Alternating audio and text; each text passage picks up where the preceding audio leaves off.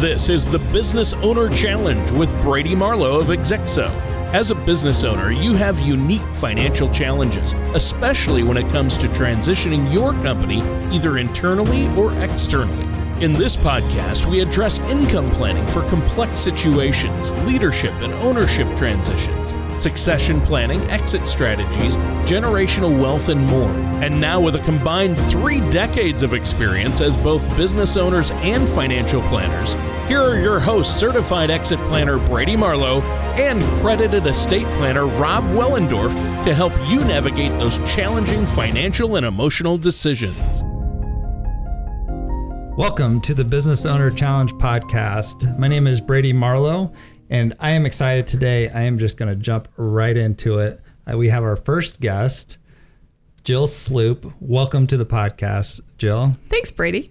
And I'm really excited as I think about when we first met a couple of years ago. You came into the office, and I remember you had great energy, and it felt like I knew you forever. You just acted like we were friends, and that's how it's been ever since. So I'm excited to have you on as a first guest because I know you'll make it comfortable for me as well. Oh, good.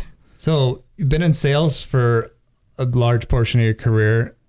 Now, tell me about your business, Verdi Martin, right? So yes, I own Verdi Martin. We're a sales agency, and we mostly have clients in Omaha, but we service businesses U.S. wide. So I started my career working for Department of Defense, and I worked on facilities that could be profitable. So picture an Air Force base that has an officers club, golf course, bowling alley. I went in and trained those businesses how to look at their sales process to accelerate sales. I'm guessing they probably didn't have a lot of sales training or processes. It was just, we need these things and here we go. Right. So I worked for Air Combat Command. So I had multiple bases and went out and did the training, taught businesses how to look at that, set up KPIs, the key performance indicators. Sure. So how to measure. And that's kind of how I started my career.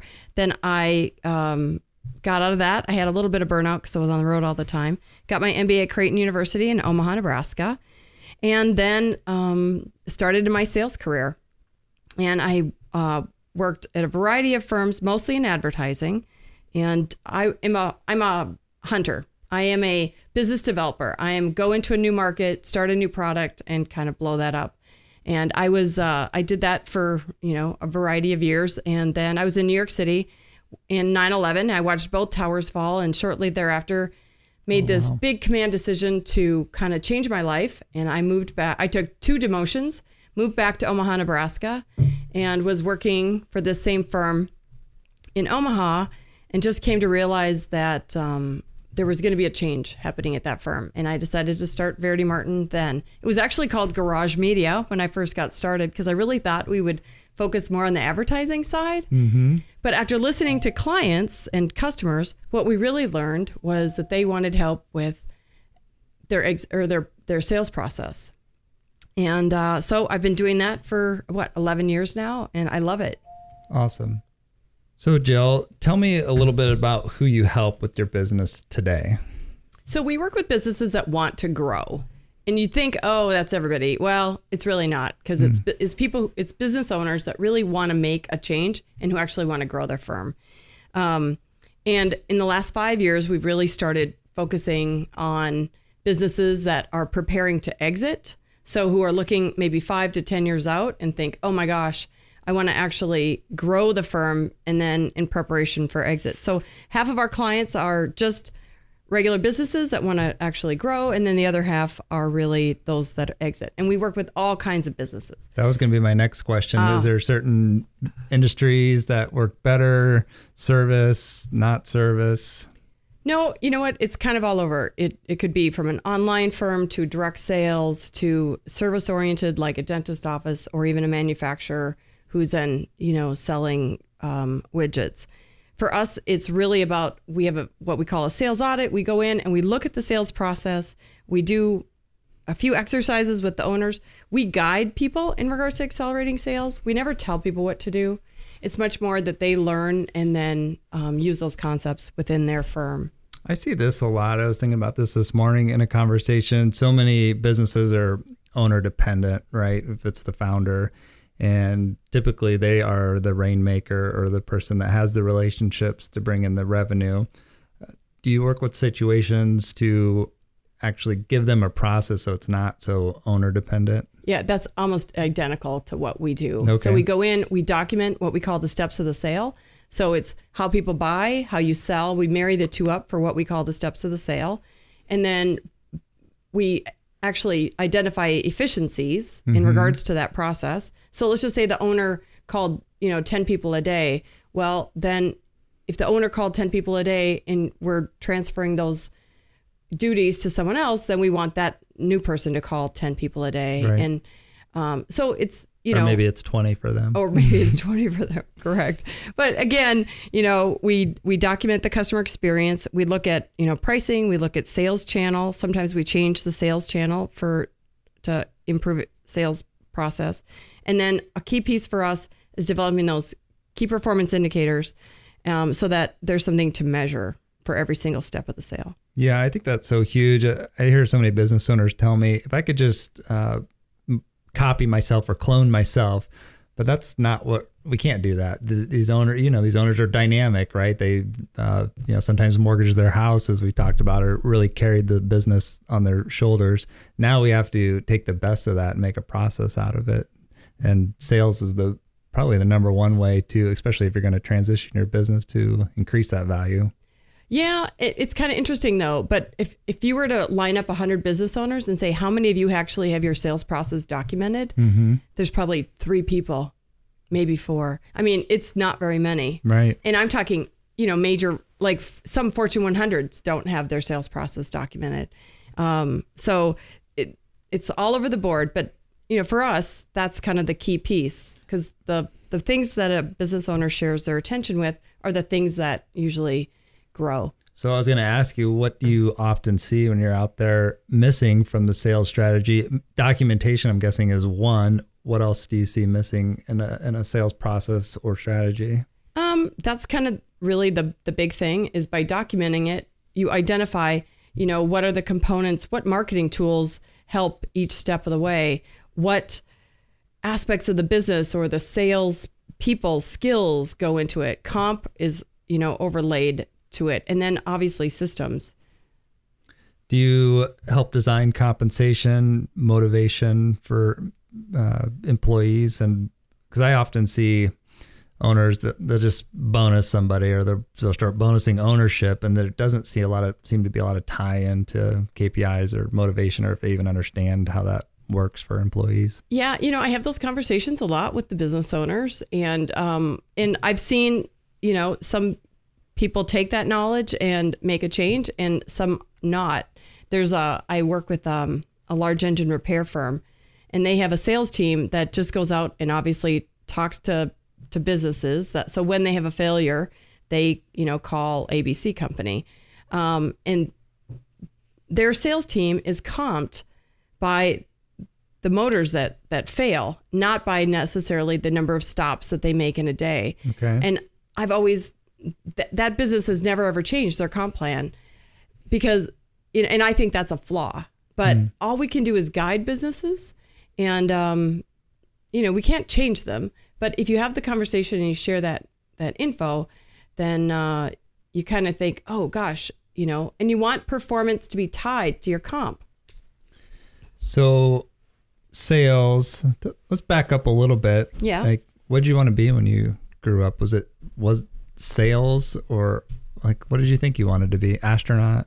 No, actually, it's so funny because I'm mid-50s, right? And there were like 3 options for women at the time, right? Okay. You were a teacher, you were a flight attendant, you were a nurse. And I'll be honest, none of those were going to fit me very well. I suffer from dyslexia. Okay. So I was not like a top reader. And, the idea of me even going to college for my parents was a little bit scary. I did end up going. I did get my master's degree and those kind of things. So it's not that I wasn't capable. It's just that I just was challenged with reading. And took a different type of focus for you, I'm sure. That's incredible, though. Yeah. And then look at you, MBA later down the road from Creighton, did you say? Yeah. So, but the interesting part is, because when you have dyslexia, you have different skill sets. And one of the things that you're really good at is talking to people and really connecting with people. And to me, outside sales is all about meeting and connecting with people. Mm-hmm. And just like running a business too. We consult with businesses, every single day, and you have to be able to understand their needs and then, find a solution for their needs. So how or when did you start taking a deeper interest in this transition period for business owners? Oh, probably like 5 years ago. Okay. So we just naturally had businesses that came to talk to us about, hey, we want to grow. We want to, like right now I'm working with a dental office when they want to double the office and they have this exit in view, right? With this whole strategy on how they the two partners want to live their life and get paid and not really work. Sure. So, an example like that is, we come in, we really help them develop that strategy and then grow the firm so that they kind of get their ultimate goal, which is to not work hard a little later in life. So 5 years ago, we saw a trend. And then just recently, so 5 years ago, it was probably like one or two businesses. And now it's more than half of our clients. So it's really a big emphasis. And I think too, word gets out like, oh, you help businesses grow pre-exit. Right. And the other piece that we do is by documenting that sales process, and especially if it's been in use for several years, right? And they've got it down pat, that's their secret sauce. So when they do go to sell, they can show that, this was our secret sauce and this is why you should buy this firm, right? Or acquire the firm. And as you've discovered, sure, as I have, there's really no reason to not start that from day one. Why wait until 2 years before your business is going to sell? Start running your business like you're going to sell it. I'm in complete agreement with you. However, I do see a whole lot of firms that don't necessarily, it's scary to start the exit conversations. It's scary to start, figuring out who would be in what seat. Maybe we need a different term for it. I think people feel exit and they get a little scared. It's probably the same reason people don't like writing their wills. They start seeing the end. So You mentioned in the past, you'd done some surveys of business owners. Are there some themes that emerged or some prominent answers that you uncovered? Yeah. We've done a little over 40 interviews now for businesses that are, preparing to exit. And really looking at do you do those in person, or is that just a survey, or how do you we do all of them in person. Okay. Yeah. Love to be a fly on the wall in some of those. Okay. Sorry to interrupt. Well, but there is this magical theme. Predominantly it's men. Predominantly they're over 60. Mm-hmm. Predominantly they work 70 plus hours. And it's been really interesting. So I've said to everybody, okay, describe for me the day that you knew you wanted to get out of your business. And how they described it is I woke up one morning and I was just done. I didn't want to get out of bed. I was burnt out. I just wanted to, be rid of the business. I'm done. And it wasn't fun anymore. It was a job. Mm-hmm. And that's when they knew. And then there's some other interesting themes.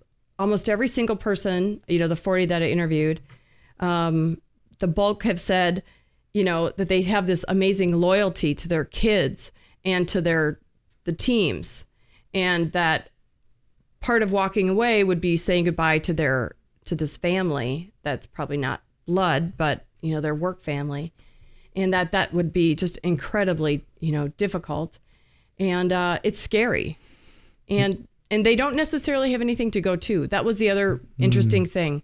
And that's probably the one takeaway I've learned about doing all these interviews is that a business owner has to have something to go to in order for them to actually leave their firm. Gosh, what an emotional conundrum there, knowing that you want to be done, yet having this sense of loyalty to not wanting to walk away, and then also being scared of what you're going to walk to. So a lot of conflicting emotions going on right there. And I've experienced it as well. We had a situation, client of ours, and we laid out our plan really well. It was, hey, go about 3 more years. She's 52. We'll grow the business and she'll ride off into the next phase. She wanted to start a nonprofit. we mapped it out really well how we were going to do this. And then about 90 days later, she came in and said, I'm done. Let's get rid of it. So even the best laid plans can change. They can. So we had to pivot, but once again, it just speaks to start the framework now, because things are going to change. If you're a business owner, you know this, things will change. So start planning that framework so that way you can pivot when you need to. The other thing is she probably bought into the plan so much that she could see it happening in 90 days. So she didn't have to wait the 3 years, Maybe you're right? Yeah, she started seeing the path. And she was just, that day had come. She was done. I didn't think about it that way. I thought maybe she just totally got fed up, and that could have been part of it. But I think some of it, you're right, is that she couldn't see it before. And then once we did some of the planning, she could start seeing it. She could see it. And then, because once you can see where you're going to go, what I've seen a lot of these business owners is they're ready. And they're, it's kind of, it's very exciting and it's rewarding, and it's very gratifying when they're ready to go down that path. So we've talked about the owner, founder being typically pretty good at sales. How can what you do, benefit the next generation of employees / owners? Well, it kind of comes back to that boring document the sales process. A lot of times, when the rest of the team understands that process, people step up and start carrying the ball. And they also have the tools for seeing how sales actually supports that firm. So I have a couple examples. I was working with a franchise organization, and they did all the work. All I did was ever ask the questions. But what they learned is that they had this magic number of 30% labor. And at 30% labor, right, they delivered great customer service and they had profitability. And that 30% really became this the key KPI for schedules, for production, for clean restaurants, and for a happy team. And it took about 6 months to really find that right balance. But once they found the right balance, everything was kind of on autopilot. And that, again, helped with that next generation who was running that business, so that they could, take on more responsibility. And thinking about that next generation, over the last year or so, you've developed a group called C-Suite Conversations that meets here locally and focusing, maybe you can explain it better than I, focusing on either family businesses or that next generation, some of the challenges from that different perspective. Tell me a little bit about that group and why you started it. So again, because we were working with all these businesses that were preparing to exit, and in some cases, some of that next gen, they weren't ready to actually lead the business. Sure. And because they'd only worked in the business, like say 15 to 20 to 30 years. So they knew their business, but they didn't necessarily know broader topics that if you worked in 5 different firms, you'd have a lot broader mindset in regards to some specific Sure. If you're on a football team and you're playing a position, that's a lot different than being the general manager, right? Right. Exactly. So, that's a great analogy. Anyhow, so the point of C-Suite was to give these successors more information on these topics. So we pulled in things like, you wouldn't think cybersecurity would matter in regards to like an exit, but wildly, cybersecurity touches a whole lot of things, or how to value the business. How to hire people, how to fire people. Now, a lot of that is base knowledge, but in regards to the future CEO, think about it. They really manage 3 key things, right? They allocate resources, they decide strategy, and, they have that finance component, right? They have to, in essence, finance the business. So, and if you don't have those 3, you're kind of stuck. And in some cases, they didn't have the base knowledge for understanding how things would be financed or how, you're going to finance things in the future. So we brought in some banks to talk about, credit and lines of, different products that they could use. It was really interesting. We brought in a banker to talk about their products. And, we had a student or a attendee, I guess he's not a student, but an attendee that is from a manufacturing firm. And they learned about a very specific tool about financing just equipment. And, that attendee went back to the office and was like thrilled that there was this new mechanism for financing that they had no base knowledge of. So all kinds of different topics that come in. Succession planning. We had a great speaker that came in and talked about succession planning, the buy-sell agreement, just some key pieces that they wouldn't necessarily learn being a football player on the football team, right, let alone the general manager. Thank you for bringing it around there. Well done. It's a dynamic group. I will put a link in the show notes if anybody's interested in attending. It's really dynamic because, as you said, you get the skill of the speakers, but you also have that peer-to-peer interaction and cross-pollination across the industries too. So you really get different perspective. Yeah. What's on the horizon for you? I know we've discussed, you keep just building, maybe a new online portal, if you'd like to discuss that concept at all. Yeah. So, all the interviews that we've done have kind of led to understanding that there is a need out there for business owners preparing to exit and what that might look like. And truthfully, we only do one little slice of the exit planning and that's grow that firm before pre-exit. So, but what I've learned from listening to all these business owners is that they need a portal where they have content and then they have access to experts. So what we've been discussing is to creating a website that we would bring those two pieces together. And so we'd have experts that would post, podcasts or blog posts and do webinars and do online training and do in-person networking or classes. And then people can participate in those. And then everything would be videotaped and or recorded so that even if someone can't attend C-suites, they can still watch the video. Or, if they can't be on a webinar at 9 a.m., right, but they could watch it at 9 p.m., then it would be available to them. So I am working on that right now. And we have 5 aspects to that exit, what we're calling the process. And that's like discovering planning, preparing the owner, preparing the business, the execute, the exit, and then continuity and how they get paid. That's one really interesting thing. The number one worry as to why business people have not been exiting is because they want to make sure that they get paid. Mm. And that has been incredibly telling. And that was not something, when I was working with my clients that I would have learned. It was only after doing the interviews. Sure. That is really what came out. And yeah, I love the concept. You're learning from feedback and then also putting it in a digestible format. We're never going to get a business owner to go take a class or sit down. So we're all like this now. I think we want to consume as on demand, right? Yep. And we're all in different spots too. So, one curriculum might not be the same for another business owner. Well, I'm excited to see where that can go. We'll put links in there as well for that.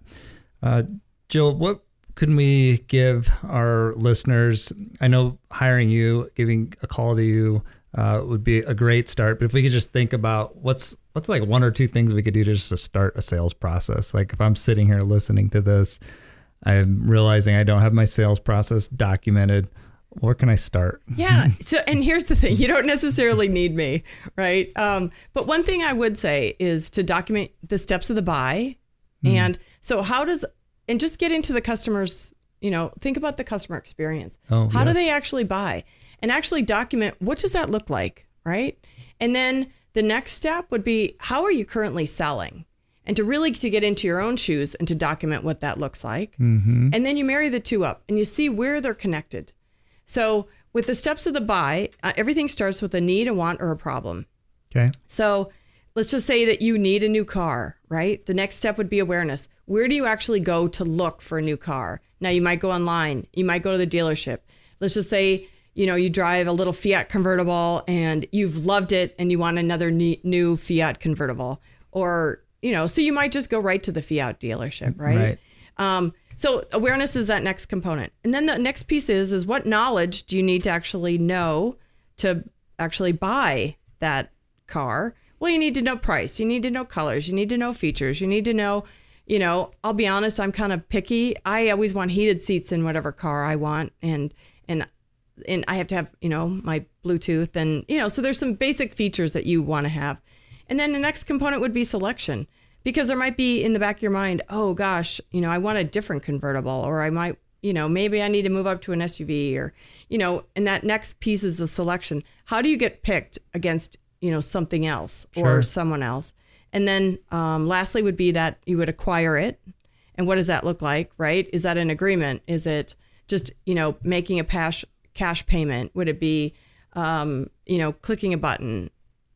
So you have the acquisition. And then lastly, you have value. And the value is probably the most important, aspect. And that's, if it's on the car thing, do I still like the car? Did it perform well? Mm-hmm. Is the Bluetooth clear? Are the heated seats hot? Right. What would I tell my friend or neighbor about this car? It all comes back to the value. And that's where sometimes, if the value is not there and they don't have a great experience, then you won't necessarily get that referral, that repeat buy. So that's the steps of the buy. Steps of the sell are literally how you actually sell it. Then marry the two up, look and just look at it. And, you can overlay marketing then, you can overlay systems, and you definitely want to overlay your talent management as to who fits in what aspect and part of that sale. And that's great advice. I think most people have at least their sales process in their head. So they do. Start documenting it. But I don't know if enough people really sit in the other seat of the customer, because we have all this logic and why things should work for the customer, right? But we really need to sit and think about that buying process and writing it down, and probably even doing some feedback and getting having KPIs in regards to what are the measurables and the performance piece for each of those steps. That's great. Yeah. Well, this has been freaking awesome. Jill asked me before we started if we could cuss on this podcast. I said, I don't know. I might have to put an explicit label. So I split the difference there. So I look forward to having you back on the show, Jill. That'll be great. You'll be my first repeat guest down the road. Oh, so, very cool. We'll do it if we launch the new product. There we go. Yes, I'll bring you back for your launch. So this has been Jill Slupe of Verde Martin. Thank you for being on the show, Jill. Yeah, thanks, Brady, for inviting me. All right. Thank you for listening to the Business Owner Challenge. Bye, and be your best. Thank you for listening to the Business Owner Challenge. Don't leave your business transition to chance. Your family, employees, and community will benefit from a proactive written succession and exit plan. To find out how to start, please contact Brady Marlowe and Rob Willendorf at Exexo. Call 402-991-1700 or visit them online at exexo.com. All matters discussed during this show are for informational purposes only. Each individual situation may vary, and the opinions expressed here may not apply to everyone. Materials presented are believed to be from reliable sources, and no representations can be made as to its accuracy. All ideas and information should be discussed in detail with one of our qualified representatives prior to implementation. Advisory services offered through Exexo, a registered investment advisor. Exexo and Cambridge are not affiliated. Securities offered through registered representatives of Cambridge Investment Research Inc., broker-dealer, member FINRA SIPC.